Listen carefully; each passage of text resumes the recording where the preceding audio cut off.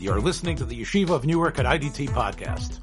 I'm your host and curator, Rabbi Abram Kibalevich, and I hope you enjoy this episode. Shalom Bracha, this is a special Tshuvas U'Poskim, Chassidish Psak, as we approach Shavuos.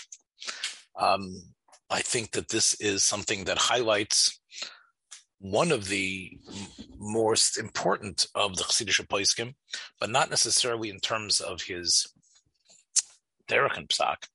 I'm talking about Rabbi Avram Bornstein, the Avnei Nezer, but statements that he made that are echoed in his son's writings in the Sefer Shem Yishmuel, but I think that they have a great relevance to our derech avodah, and some from the Sha'ar Ephraim in his Sefer Sha'arei Tshuva. And the Sha'arei Tshuva appears on not the Sefer from Rabbeinu Yonah, of course, but the Sefer that appears in every standard Mishnah Berurah edition. And at the end of Chelek Vav of the Mishnah Berurah, the Poskim and the people who have spent so much of their work in Orach Chaim trying to be malaket and be mavar halacha, here go into the world of Drush as the Sefer is ending, and trying to connect the beginning of the Sefer to the end of the Sefer, the beginning of Orach Chaim to the end of Orach Chaim. I just really want to zero in on one line that Rav Margolius wrote. Now, again, he started the book with his brother, and it was supposed to be a Sefer that was malaket for the reader, Tshuvas that are not so available to the average person, that are relevant to the Shulchan Aruch. That is the purpose of the book Sha'arei Tshuva. And this is what he writes. And this is, but he finished his younger brother. He gave him this chus to. Along with his money, because Rabbi Ephraim Zalman, his older brother, was a well-known businessman who was able to help support his younger brother. And he supported his brother in the writing of this Sefer, which, as you can see, has become standard. By the time, however, his younger brother died before the book was finished, and it was finished by Rabbi Ephraim himself. And Rabbi Ephraim writes, Al Masha Kosev Vayichan Yisrael Neged Ahar. This idea that on Rosh Chodesh Sivan, the pasuk says Vayichan Yisrael Keneged Ahar. It doesn't say Vayachanu. It says they all came as one. And of course, we know what Rashi says, and he quotes Keish Echad B'Leiv Echad, which we all see as this great moment of coming to Har Sinai. So Rabbi Ephraim says, "Hainu shenistalik hayetzer hara mehem." The yetzer hara left them, which would mean that they reached a madrega that we aspire to, a madrega that in a sense is the shleimus. Now, obviously, even without the yetzer hara, like let's say Adam Arishon Kodim Achet, there's still a madrega to reach, but he implies that this already was a madrega that the Yetzer Hara left them, because that's what gave them only one leiv echad. Now, I think that statement, the way it's written, is problematic. The madrega that they reached was there's no Yetzer Hara anymore.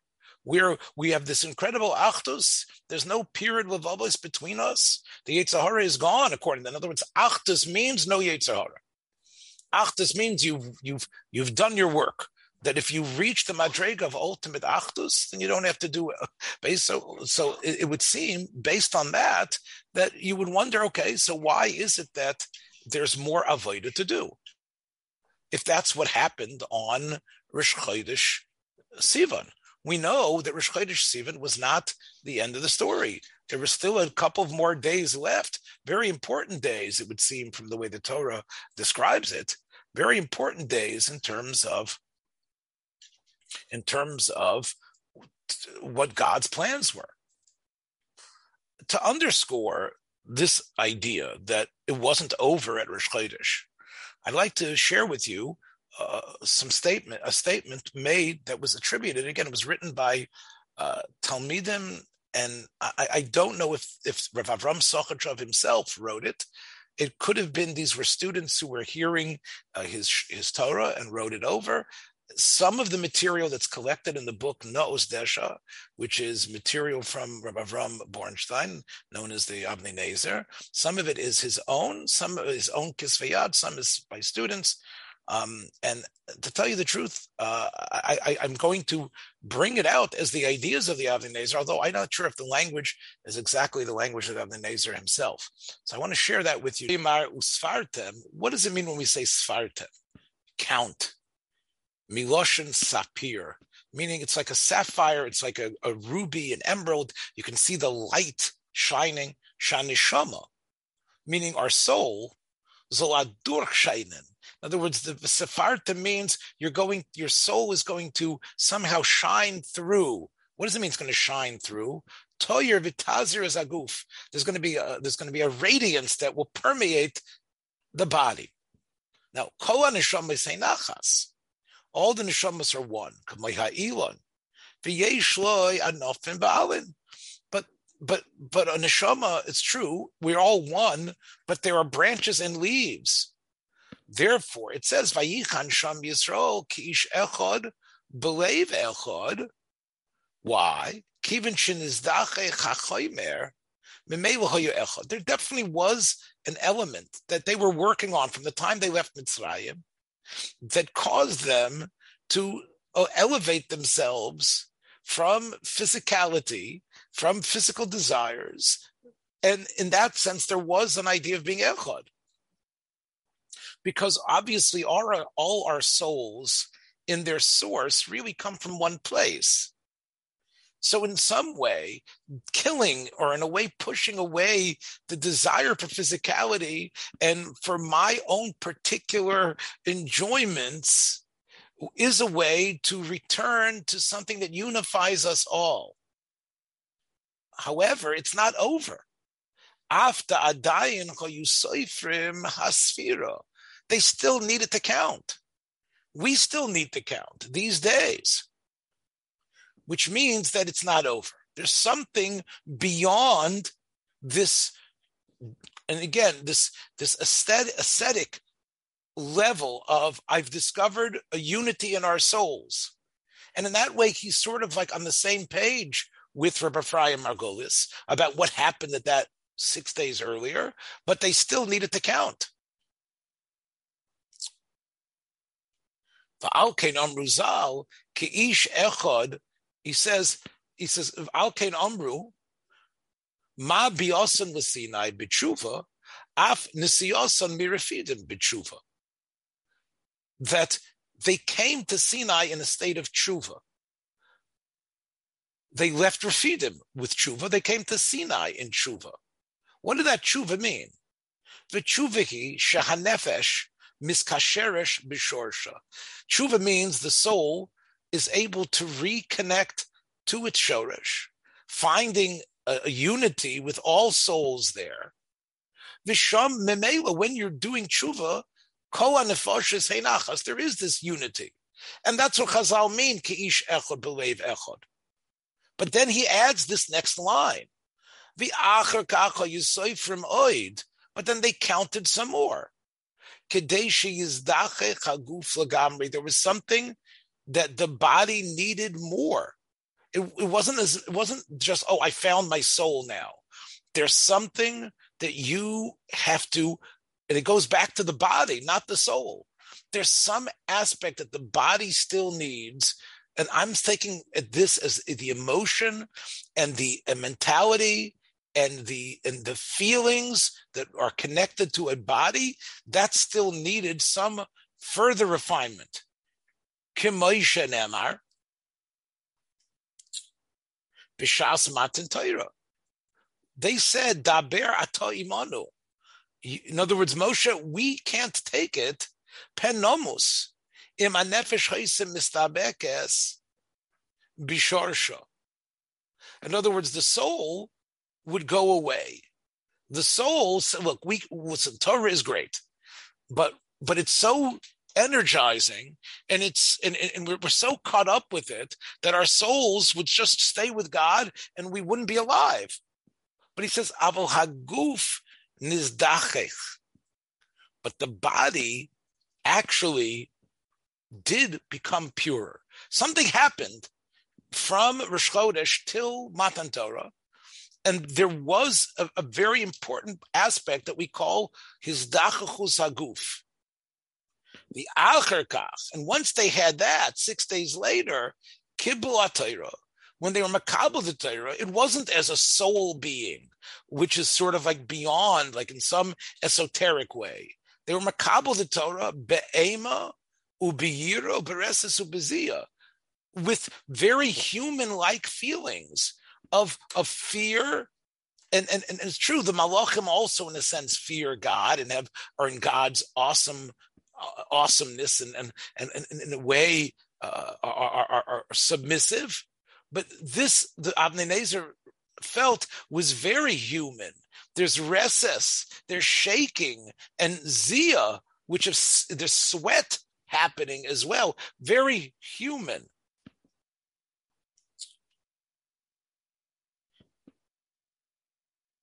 V'zeha ha'ikar. And the truth is that that reveals itself with the type of fear and quaking and dread and memory. That is not the neshama, the way God created us, like in our source. That's something that we develop. Shehu al yedei avodas ha'odam. That comes through your own working on yourself as a human being with a body. Va'alkein omru nasa v'nishma. So normally we see nasa v'nishma as this incredible level where they were like automatons ready to do whatever was necessary because they had somehow melded with God to the point that I don't care what's asked, I'm ready to do it. And the nishma will come later. But the Sochet over here has a new interpretation. He says, Nasa v'nishma, Nasa is actually human action. Human, not necessarily physical actions that they're doing, but a physical approach, a specific, particular approach that you have. Now, why is it so important to say Nasa first? Kamo d'amrinon. We always know that there's a aphorism that the Talmud always uses, and that is we want to introduce first, and we give more respect in a way to what comes out of a drasha. The Gemara says that something that was extracted by human intelligence and ingenuity and skill in how to interpret, the rabbis always in uchmas, she'ela hamaisim shelo, because that's yours. In other words, the neshamas being achas is not enough. Something has to happen to make it more individually yours. Alkein hikdimu nasa l'nishma.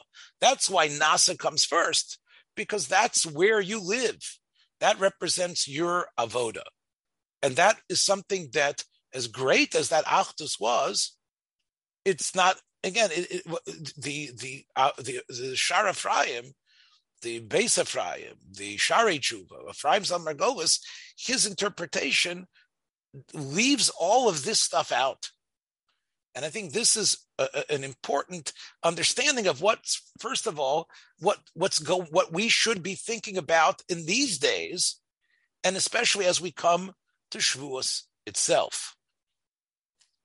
Now, one of the ways to approach this, and the way I'd like to approach it, is going back to the deaths of the students of Rabbi Akiva. And let's start first with, the very standard statements that you're familiar with from the Gemara. The Gemara in Yevamos is in the sixth parak of Yevamos that really deals with the responsibilities of men and women in a certain sense to procreate and bring people into the world, because Yibum, of course, is really connected to the children being born when a childless marriage, with the husband dying, and it gets into the halachos of procreation. And along with procreation, the Talmud goes into, as you can see here, a parallel idea, which is teaching students. That's teaching students as a form of procreation. That's one of the lessons we get out of some of the statements in this week's parsha that we're going to be reading on Shabbos right before Matan Torah. That Kol HaMelamed is as Ben Chavero Torah Ki Yoldo. But you see, the Talmud conflates it here as well, because the Talmud brings a pasuk that says "Bebokar zara zaracha, erev al tanach yadecha." In other words, always put your seeds in the ground in the morning and in the evening as well. Don't just say I'm finished for the day. So the pasuk seems to say, you're not sure if your morning seeds will grow or your evening ones.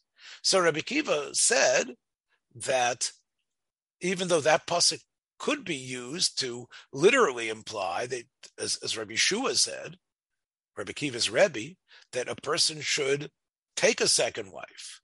A person should marry another wife, even, if he's potent enough and can produce children at an older age, it's good.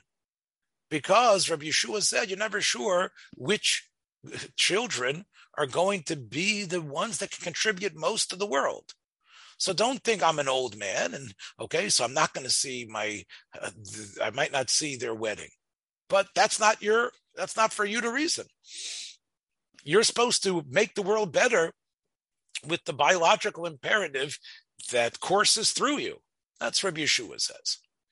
Rabbi Kiva says that, what does this mean, the morning and the evening? I agree with my Rebbe, it's a later part of your life. But what it means is, Lamad Torah b'yaldusai. You learn Torah when you're young, continue to learn with the same energy when you're older. If you had students when you were young, then let your learning produce students when you're older. That's what Rabbi Kiva darshan this pasuk. So the Gemara says it's very important that Rabbi Kiva made that drasha, because Rabbi Kiva actually did have students from different periods of his life. The 12,000 coupled students, meaning the 24,000 he had. And therefore, when he started developing these students, and again, maybe it means not necessarily. The Gemara says he studied for 40 years. He might have started attracting students even before that.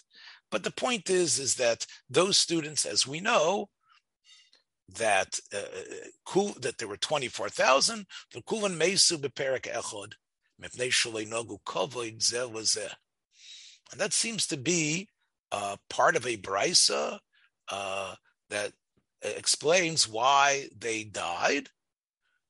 And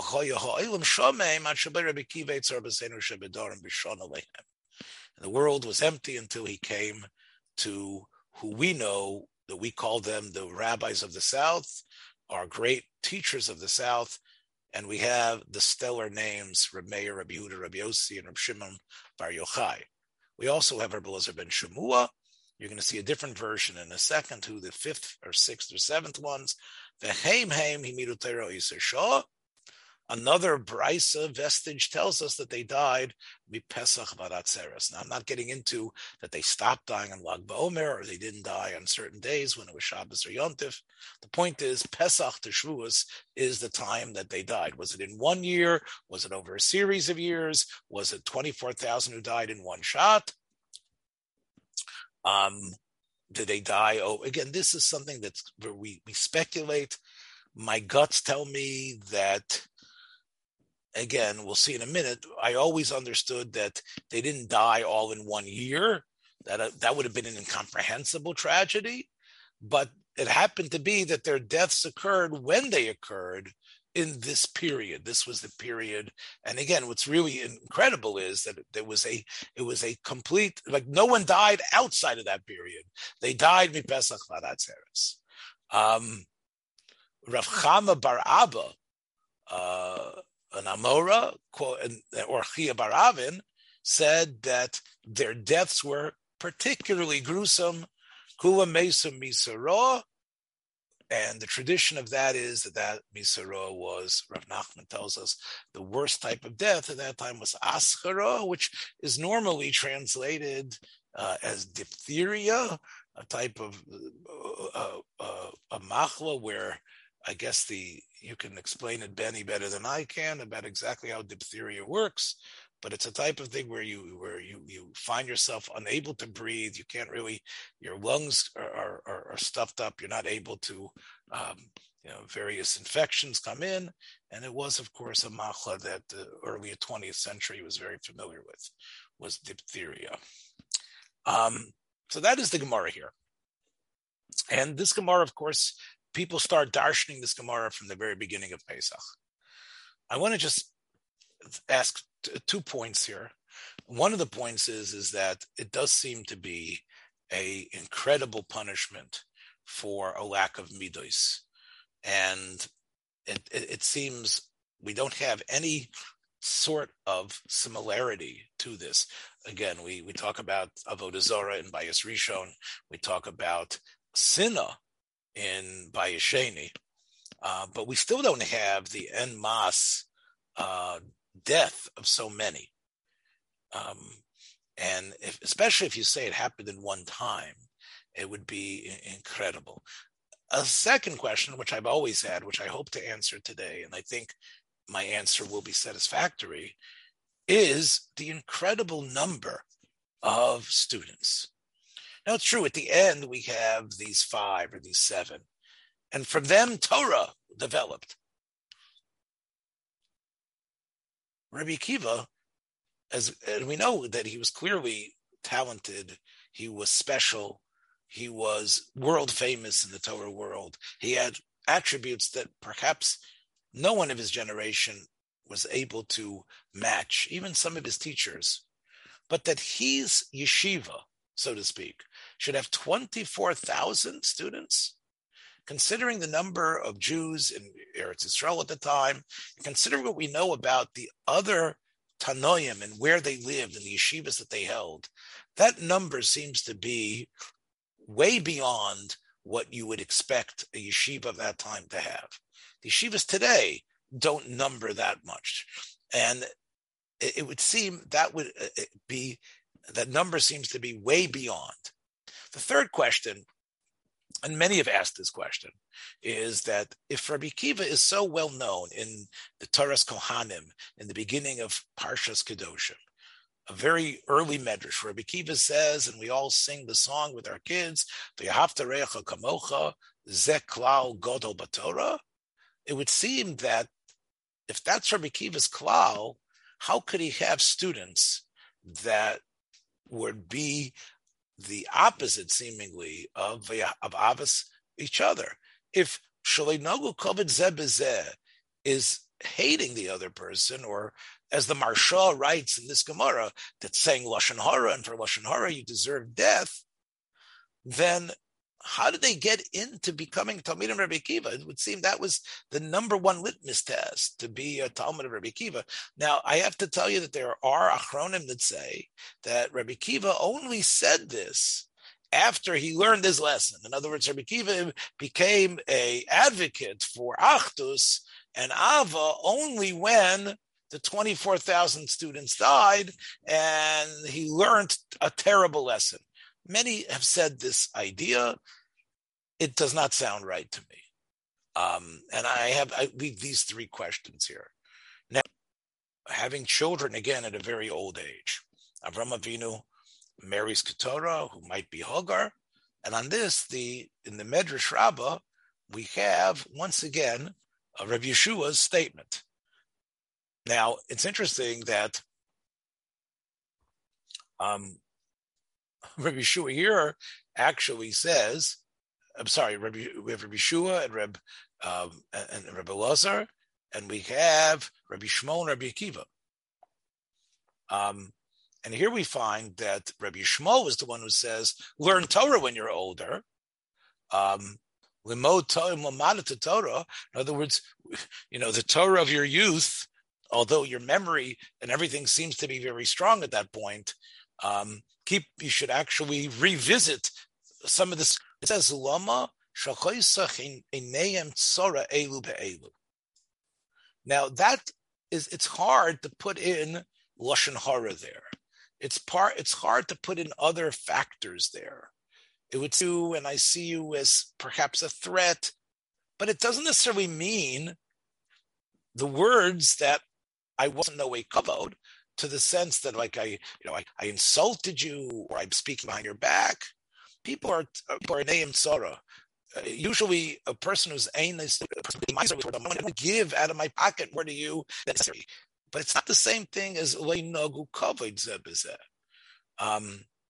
So again, if we're going to try to interpret what this means, we're going to have to come up with an interpretation that satisfies both statements of the rabbis. Lo nogu kavod einayim tzara elu be'elu. Again, here it mentions the 7 students at the end. And once again, it also mentions that Rabbi Akiva gave them a talk. He said, B'ni, Bonai, Harishonim lo mesu elashai, the verse of our Gemara that's in the Medrash. Similar, but I think it causes us, to move away from what's the standard approach in that. Let's see now. Clearer description about what occurred with these deaths. The great Shri Gaon, who was one of the last of the Gaonei Bovel, was sent a letter, I believe, from Jews. It was either in Karawan in North Africa, I believe so, that they wanted to have a accurate recounting of how the Torah came about from rabbi to teacher who becomes a rabbi to teacher to student to next student. Give us the breakdown. And that's the Igros of Shri Gaon, which was copied over and over and became really a place for anyone who's interested in historiography or to know the ages of Tanoim and Amoraim and what was going on in the yeshivas in Bavel versus yeshivas Eretz Yisrael. That is really the uber source for that. And the Gemara says that the Shri Gaon writes about Rabbi Akiva, and he says that Umosa Rabbi Akiva's atzmo l'hariga. Rabbi Akiva gave himself to die, and he talks here about that generation after Rabbi Akiva died was nismaita chochma chareya, that there was a lot less chochma after Rabbi Akiva's death and the others. But it says v'himid Rabbi Akiva talmidim harbe. Rabbi Akiva's death shouldn't have resulted in this erosion of wisdom, because Rabbi Akiva had a lot of students. So Shrira seems to assume that, and maybe he learned that 12,000 is an example of what the Talmud often does, which is like overstate the case, that it really wasn't 24,000, because he just says, Himid Rabbi Akiva Talmidim Harbe. He does quote Yud Beis Elef, but again, I don't know if Shrira and the Gaonim, these statements as being perhaps not literal. But he says that Avishmada ala Talmidim Sherbi Akiva, that somehow there was a shmad. No, it comes from the word shamot, shin mem, and it has to do with, just like in Shemitah and in Shemitah's Karka Shmitas Ksofim, it means a cutoff. It means the normal procedure doesn't happen, which means life and living and having your freedom or whatever rights they are, that doesn't occur. But a force from outside stops that from happening. And that's why we say people are mushumadim, or people are geschmater, it's because something forced their life in a different direction and they agreed to now become Christian or whatever it was. But a shmad is really means that you can't live the way you want to live. You are forced to make a choice, and shmad could lead to death. Which means there seems to have been a concentrated campaign, but not from God, a concentrated campaign from some power against Rabbi Akiva's students. And that's why they didn't live. And therefore, since that first group died, Klal Yisrael depended on that second group. And then he quotes the Gemara in Yevamos. He quotes that they died from Pesach Varatzeres, but he doesn't mention that it was because of a lack of kavod. Now, he mentions the names, Rameir Rabbi Yossi, Rabbi Shimon, Rosa ben Shemua. And I just want to point out, although I am not sure that I'm in the right by pointing this out to help make my case, but if you look at the next paragraph of Reb Shrira in this, he then goes on to talk about the next generation of students. And he says, V'Rav Meir, havi gomer v'chorav u'mechudet tvei mikulon. The Rav Meir was the one who was the most learned, the sharpest, the one who could come up with the ideas quicker, more than any of them. And Rabbi Akiva gave him smicha, even though he was relatively young. And the others, however, never got smicha from Rabbi Akiva, although they were his students. And that was the story about Rabbi Yehuda ben Bava. Now, this Igros Rav Shira Gaon was, in a way, ignored for many centuries, at least as far as this point goes. In the beginning of the 19th century, Shlomo Yehuda Rappaport, who was a Rav and a Maskil and a Choker and a historian and basically a person that was caught between many worlds, eventually settled in Prague as one of the of Bezdin, writes before he became Rav in Prague, he writes in a journal known as Kerem Chemed that he believes that this Rav Shrira Gaon is the answer to the questions that I was raising. That the 24,000 Talmidim were actually attacked. He says they might have died of a diphtheria because they ran away, but they were political enemies of the state. And the reason they was because they supported the rebellion against Rome. They were supporters of that rebellion. And Rabbi Akiva was, in a way, guilty of instilling in these students that sort of patriotic fervor for them to back Bar Kokhba or Bar Koziva as the king that would restore Jewish sovereignty. And therefore, the Romans zeroed in on these 24,000 because of their political allegiances. Now, Rappaport doesn't go so far as Rav Moshe Avigdor Amiel, who takes this idea of Rappaport, and he, again, he was a student of Rav Shimon Shkop, who was the rabbi in Antwerp, and later the chief rabbi of Tel Aviv in the 1930s. A very distinguished Talmud Chacham in his time. And he takes this idea that, without mentioning Shrira, and he takes this a step further. And this is an interpretation that he says that has gained, I believe, a lot of mileage in the religious Zionist community. I don't know, again, I think he was just in a way repeating what others had begun to say since Rappaport's suggestion, but I'm going to read it to you, and this is from his sefer on a droshot called the Droshot El Ami.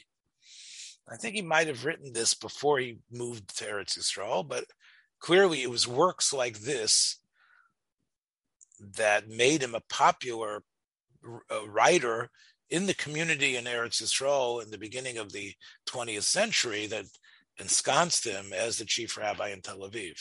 So this is what he writes. He says, Ki yadua kama gibar neret asher ein dugmosel fanav lacharov. He says, at that time, there arose a hero that was so venerated that there's no one who's ever been comparable to him before or after. His name was Bar Kokhba. Asher Masato, his mission, Nivel Aromi, that when he arose, he was able to achieve victories that caused Rome, the great power, to sort of quake and be worried. Tirgas tachtecha, and therefore they said, "What? Who is this person who's gotten this army, and he might be successful in taking back the land of Israel?" The tachas diglo nesfu hamoinim mikol kitzvei Eretz Yehuda, and under his flag, so many appeared to come and to say, "Yes, we're getting our land back." Rabbi Kiva Sagibar Hanaretz, where he saw his success, his popularity, his charisma, his personal strength, his Salayev Ma'od. Rabbi Kiva got excited.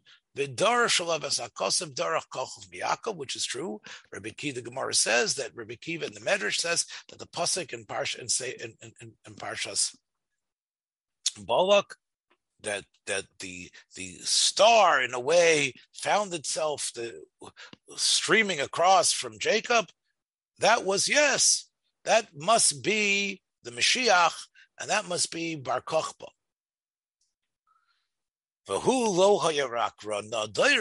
Not only did he say, I think Mashiach is here, ach gono mekayim v'nota b'chol achov ta'od elef talmidim shochoyu lo luach gvura. So he says the 24,000 students that he had, doesn't say how he got them.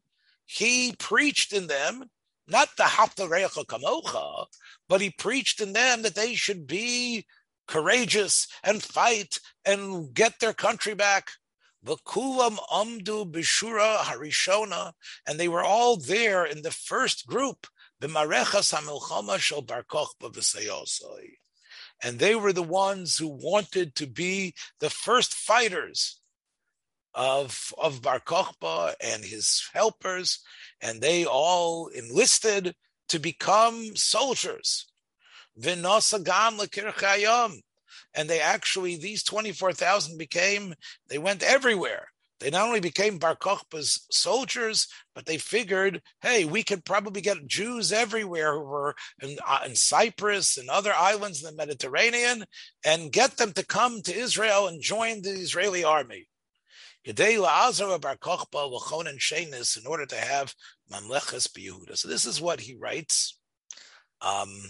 And it's clear that Igos Shiragon aligns with this understanding that since they were soldiers, so that's who you need to attack. There was a shmad against them, not just because they were politicians, but because they had certain ruach gvura. As he says, they were part of the fighters. So it's a shmad in a way. Let's get this regiment. Let's eliminate this regiment, and because look how successful they are. These are Kivaniks. So the way Rav Amiel describes them, although he doesn't explain this, would answer why there's so many thousands of them. Because this isn't about how well you can split hairs in a Talmudic discussion. It wasn't about figuring out Kodshim and Tarot.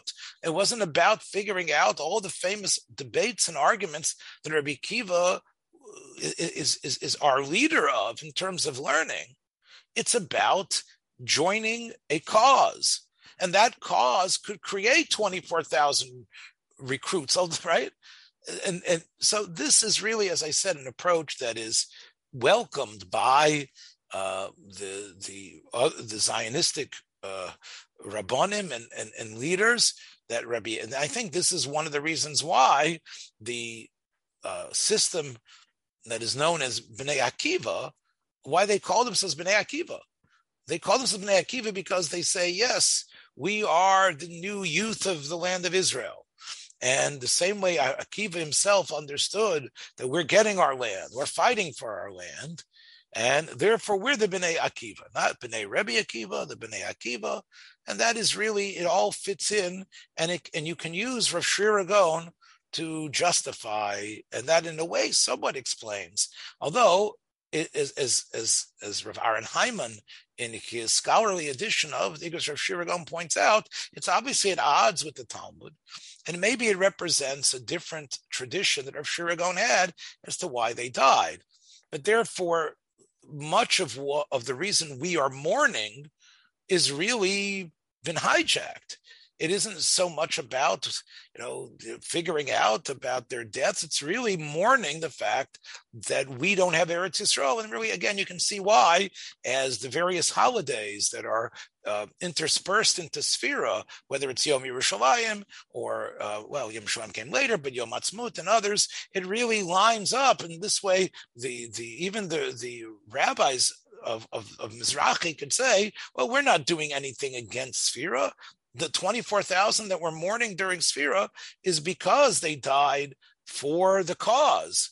And therefore, these events which are promoting the cause are really in line on the hints that I already mentioned to you, a totally different way to explain.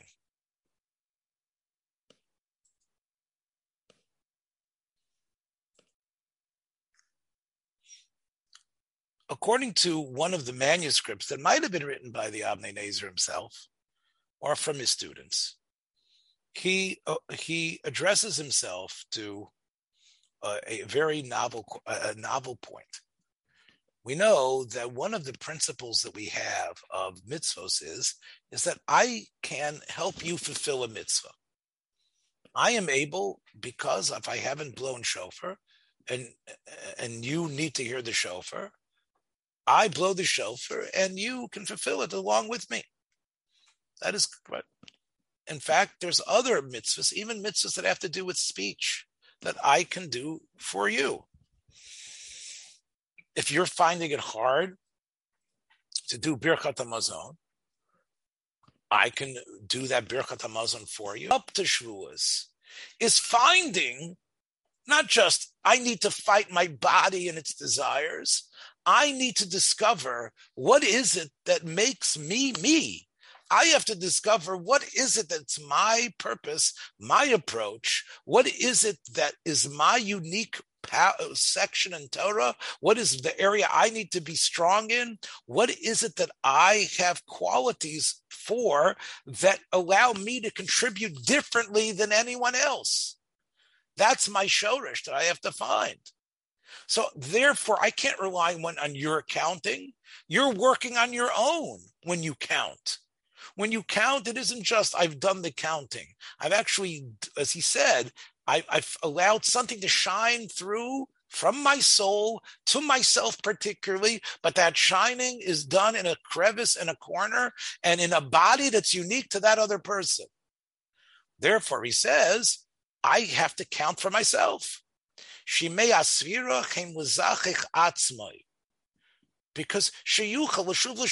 you don't do it yourself, you just go along for the wave with everyone else, you're not going to get back to your source. So therefore, he says, everyone needs to work on themselves. So Shomeya can't work.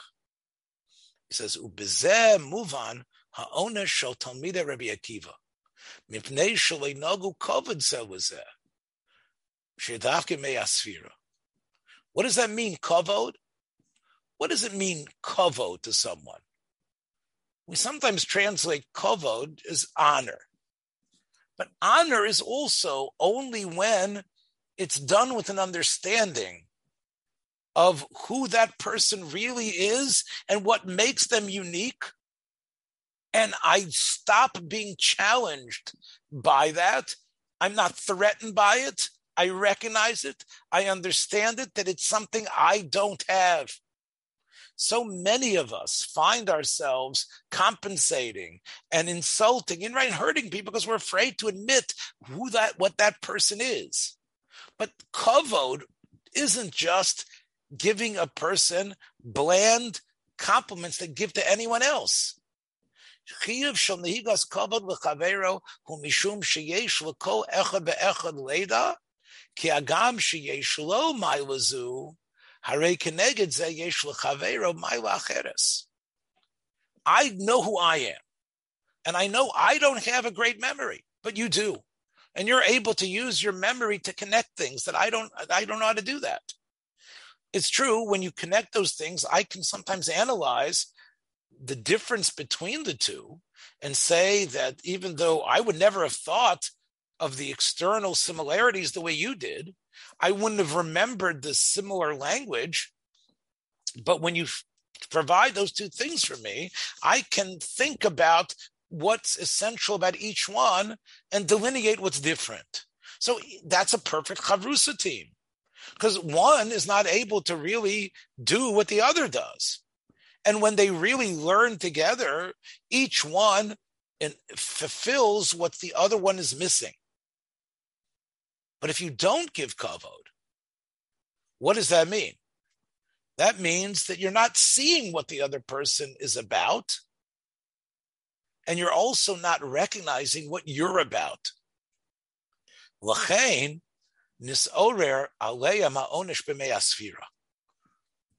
The reason why they had to die now was because the whole purpose of Sfira, sheseper kol echad ve'echad la'atzmo, hi mishum sheyesh kol echad ve'echad chelik miyuchad. I need to find what I am, and you're not recognizing that. You're not even recognizing what you are, and that's the reason why this is it's antithetical to the purpose of this period. And on that, we come to another statement from the Avnei Nezer. Shavuos hu Yom Tov kosher ma'od. It's the hardest Yom Tov. It's a very difficult Yom Tov, Shavuos, he says. Why? Ki kol echad ve'echad tzarech lisper la'atzmai. Because you've got to work on yourself. U'lizachech es atzmo fi kocho. You've got to be working. Did you work on during Sfira? And on Shavuos itself, you've got to figure out what you're about. And every day is a build-up from the day before. But he says that it's the toughest Yom Tov. Shavuos is a tough. Shavuos hu Yom Tov gadol ma'od. Yoser mikol shara moedos. It's tough, but it's greater than the other Yomim Tovim. Why? Ki b'chol hamoedos yesh l'kol Yisrael achiza b'shova b'guf kedushas hamoed. On another Yom Tov, a Sukkos or a Pesach, which have their own mitzvah. So everybody, in a way, is equal. Now, it's true, a tzaddik, who's a leader, an elevated person, he is more margish the Kedushas Yom Tov than others. But anyone who can build a sukkah, who can get the Daled Minim, who can be part of the experience, in a way, is equal. Even though the tzaddik feels it more, each person is basically, has the same hook into the Yom Tov. Masha'en kein b'chag hashvuos, hu toli b'maisa kol echad ve'echad miYisrael. But that's going to be different. Your Shavuos might be completely different than another's based on what you did for the last 7 weeks. And the other Yomim Tovim, although you're supposed to learn about the Yom Tov before Pesach, but when Pesach comes in that night, you're part of it. And we know that at the time of Matan Torah, what happened? God said to Moshe, Ata machitza la'atzmacha. Aaron, who's the closest to Moshe, he's his own, which means everyone's Matan Torah is a separate Matan Torah. And if you looked at the invitation that I sent out, I quoted the Pirkei Rebbe Eliezer, which is in other midrashim, that 600,000 malachim came out and gave a crown to each Jew. What does that mean? It means that everyone has their own Kabbalas HaTorah and Shavuos. It's a lonely place. It's lonely. But the original Matan Torah was the same way. There was an element of Naaseh, like he said, which is individualized, and the avoda of each person. Matan Torah, it's not about the Achdus of Rosh Chodesh. There couldn't have been a Nesinas HaTorah. It isn't so much whether Yetzer Hara was there or not there.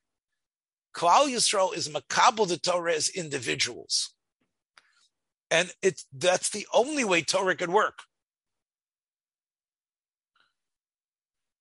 I believe that on the basis of everything we've read here from the Sochachover, and much of it is even further developed in a sort of drush fashion by his son in the Sefer Shem Mishmul, I'd like to suggest a something which I think needs to be said. And that is that the students of Rabbi Akiva were able to become such a large group because what they were doing was not kavod. What it was a vanilla-like, sort of like dogmatic, perhaps disciplined, but not at all individualistic approach. And when you have dogma, when you have a great feeling, when you lead with your smiles, when much of your klal gadol is v'ahavta l'reacha kamocha, what you end up with is a large amount of students, a large amount of people. Who wouldn't be, on first blush, attracted to a clarion call for unity? We're all the same. None of us are different. If I feel weak and challenged by my lack of memory or my inability to analyze, I'm real eager to join someplace where that's not going to be an indicator, where we can all come together and share the same responsibilities. And yes, we study, but our study is basically not the study of exploration, the study of exciting new information that challenges, but really just the study perhaps of how to do stuff. The study, I watched a film the other night that was done in the 1940s to give Americans a sense of what boot camp was like. And all these inductees were being taught the right way and how important it is to make your bed in a certain way. And yes, sir, we're going to do it. So the information, is it exciting? No. But this is where I'm part of an army, not the army of Amiel's army against Bar Kokhba, an army of Frumkeit, an army of unity, an army of smiles and kumbaya and love and v'ahavta l'reacha kamocha, but an army where the differences are dulled, are blurred, are not stressed. And that's an army, a group that people can be very comfortable in. And in fact, they can even be loud, vociferous. They can actually push the ideas. There can be an ideology that everyone ascribes to. There can even be somewhat reasoned statements that everybody nods their heads to and understands and is able to repeat. There can even be, like I said, there can be regulations and rules that people will follow to the letter. But it's not people actualizing themselves in the study in the learning and in themselves. They are blunting those aspects of themselves. And yes, it resulted in the ahavta, but it was not kavod. And the Rabboni Shalom understood that if that continued, with Rabbi Akiva at their head, that would become the dominating aspect of the learning of Torah Sheba'al Peh. It would be a vanilla, watered down, happy system that would continually attract persons who were not looking for challenges, who could basically ride that wave of conviviality, but they would not develop. And the material that they would study, the ideas that would continue generation after generation, would be superficial and would not be things that would fascinate and cause generations to turn to them. Yes, it was a tragedy that these 24,000 died. It was horrible that they had to die, but they needed to die.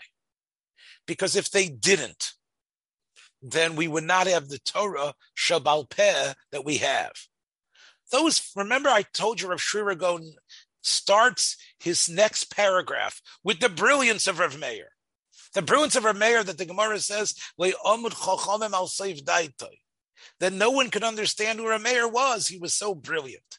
He was able to be Matar Asheretz in 150 ways, even though we know it's Tameh. He was perplexing in his personality.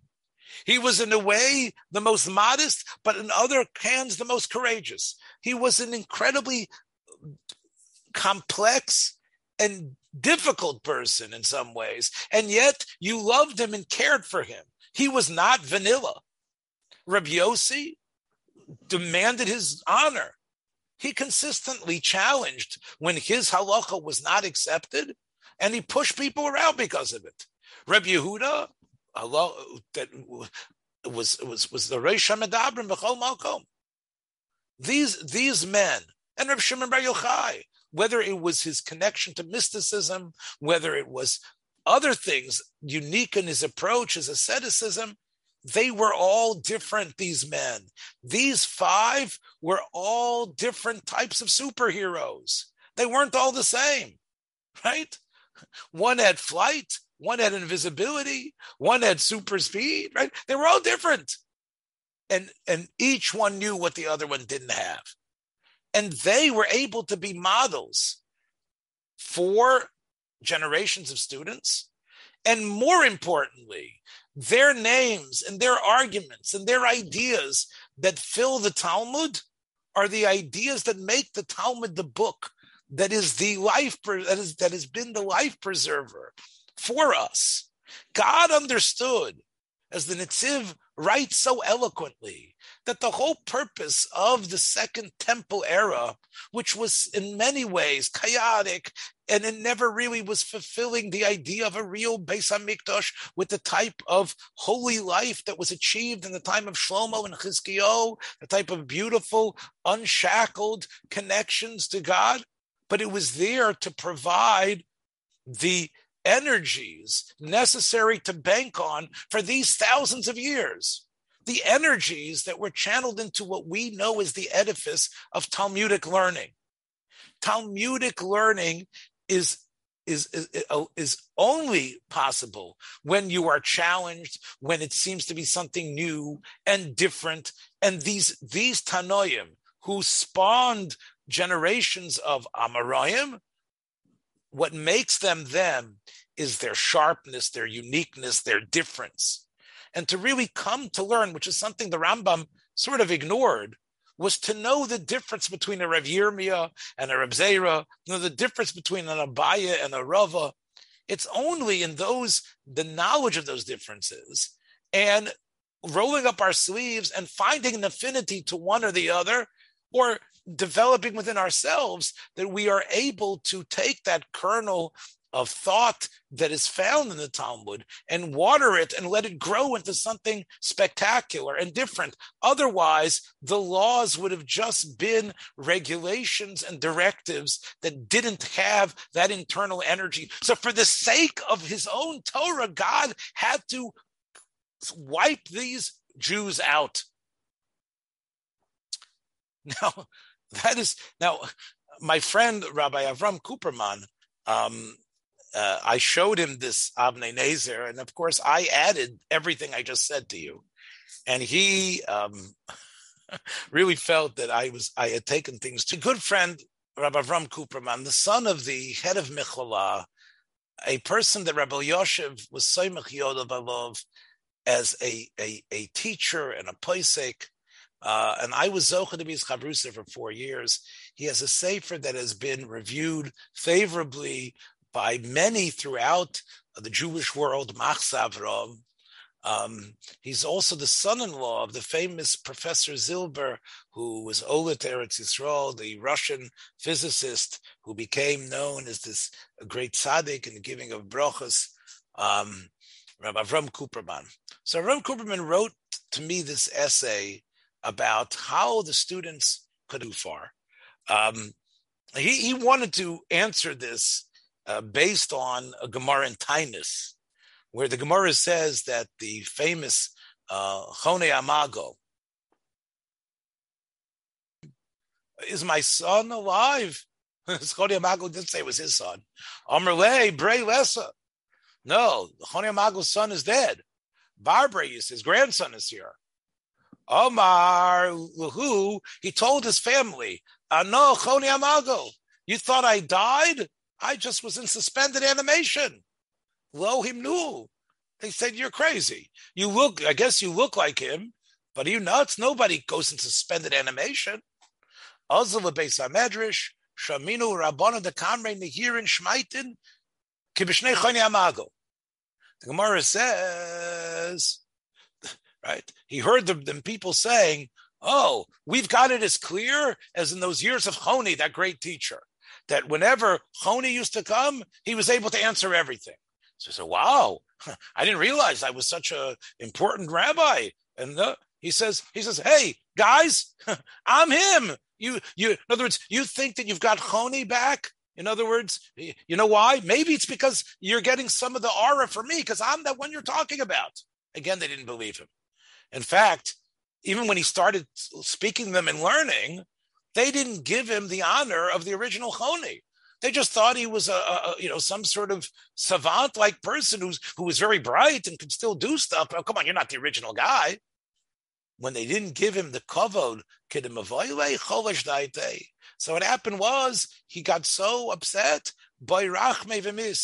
so he just decided that, you know what, it's worth it for me to die.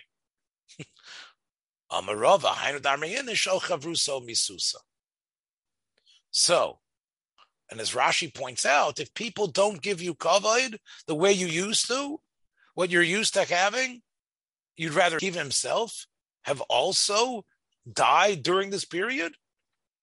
You're going, it's better that it should be, because it's clearly Rabbi Akiva should be blamed for that.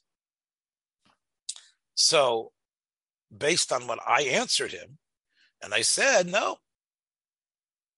Rabbi Akiva lo haya mekusher b'kam b'tzuras tayroso pilpuloi. Rabbi Akiva didn't. It's not that they were his students with the brilliance of Rabbi Akiva. Therefore, he's not really their leader. They were superficial students who took the idea of Ahavtarecha kamocha, as I said, as a what? It's basically our sisma. It's our motto that we live by. And of course, Rabbi Akiva was in great pain. And as I said, that was my response to him. He didn't accept it. He felt what I was saying was too radical. I think what he is saying, what Avram Kuperman is saying, I admire so much how much this question bothered him. But I believe that his answer is tortured And my answer, I believe, is simple. Now, why did they have to die in Mises Askara? I think that it's to teach us that lesson. Again, God could have just, like I said, like Thanos, and snapped everybody out. I guess that could have happened as well. But I think when people die painfully, I think their deaths resonate. And if they would have all just disappeared and died, I think it was important to know how much of an anathema this approach is to Torah. And of course, I am not going to make light of people's tragedies. And part of the reason why we mourn at the same time that we're trying to change ourselves is to honor them, because they weren't necessarily evil or malicious. And of course, it's terrible. But on the other hand, it was necessary. That's what I would say, I think, to me, makes the most sense. And I really believe it is the real reason why they're not with us and why they died. And their death was necessary, and they died in a way to save Klal Yisrael. Because had they lived and propagated, we would not have the Torah that we have. I want to end today, and I know I've gone very long here, but I think it was a very important message, that this idea of individuality versus conformity was really behind a argument between the Chassam Sofer and the leader of the Hasidic world at the time, in Hungary at the time, the Yismach Moshe, Rav Moshe Teitelbaum. And I'm just going to share with you, since this tshuva from the Chassam Sofer, suffice to say that there had been a Hasidic community that had arisen in Hungary that turned their sharp eyes to the deficiencies of the standard rabbinic world. They believed that the rabbis of that world, as some specific ones in particular, were not worthy to be rabbis. And from his perch as the Rav of Ihel, he and his Hasidim, the Yismach Moshe Teitelbaum, put out statements that said that the Rav of Potok, who was not a Chassid, was not worthy to be a rabbi and should be deposed from his rabbinical position. Now, the Chassam Sofer was the leader of the Jews in that area, and maybe of most of the European world in terms of his opinions. His father-in-law was still alive, but many people turned to him for definitive statements. He was much more of an activist than his father-in-law Kiveger. And the Chassam Sofer felt that there was a movement by the Chassidim to eliminate the leaders that were not in their spirit. And because of that, what the Chassam Sofer believed might have been prevalent, although he didn't necessarily believe that it was the Yismach Moshe himself, Moshe Teitelbaum himself, there came to be, by all the small-minded people, a sort of division between these two great men. And the Chassam Sofer heard that there was kindness on him. He says, I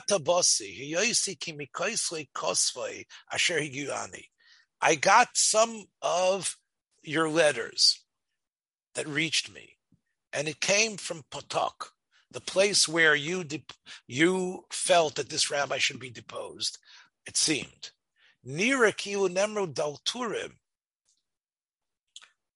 It sounds like there were like words of like kilu, as if I was saying negative things about you, that you don't know how to learn, and all you are is a wonder worker.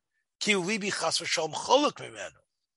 And Chazal say No, if you can't, you're not supposed to suspect someone.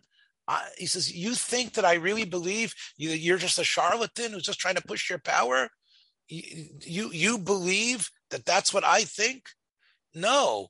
If somebody suspects you of something and it sounds like you suspect that I don't hold of you, you need to tell them.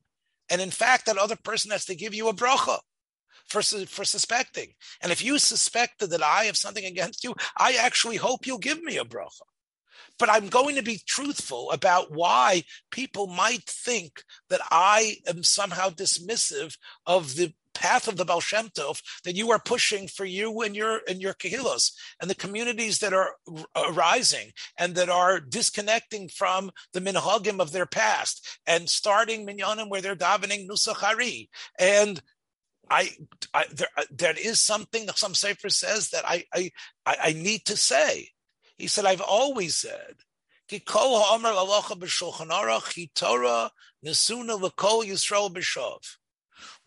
in the Shulchan Aruch goes for everyone. And nobody is really, in a way, excluded from it. We're all part of Rosh Chodesh Sivan. We're all part of remember, like the Avnei Nezer says, we're all part of those holidays. But Misha Ein Lo Ela Torah. If all you have is the Shulchan Aruch, Afila Torah Ein Lo. You could be the most medactic in mitzvos, but if there's not a part of you that's individualistic, if there's not a part of you that goes beyond what the halacha is, and that becomes your passion, then even the bulwark and the infrastructure that you have is really, the some sefer says, not worth it. Why? Because an infrastructure that doesn't allow individualistic involvement into something unique and special, then that structure just becomes routine.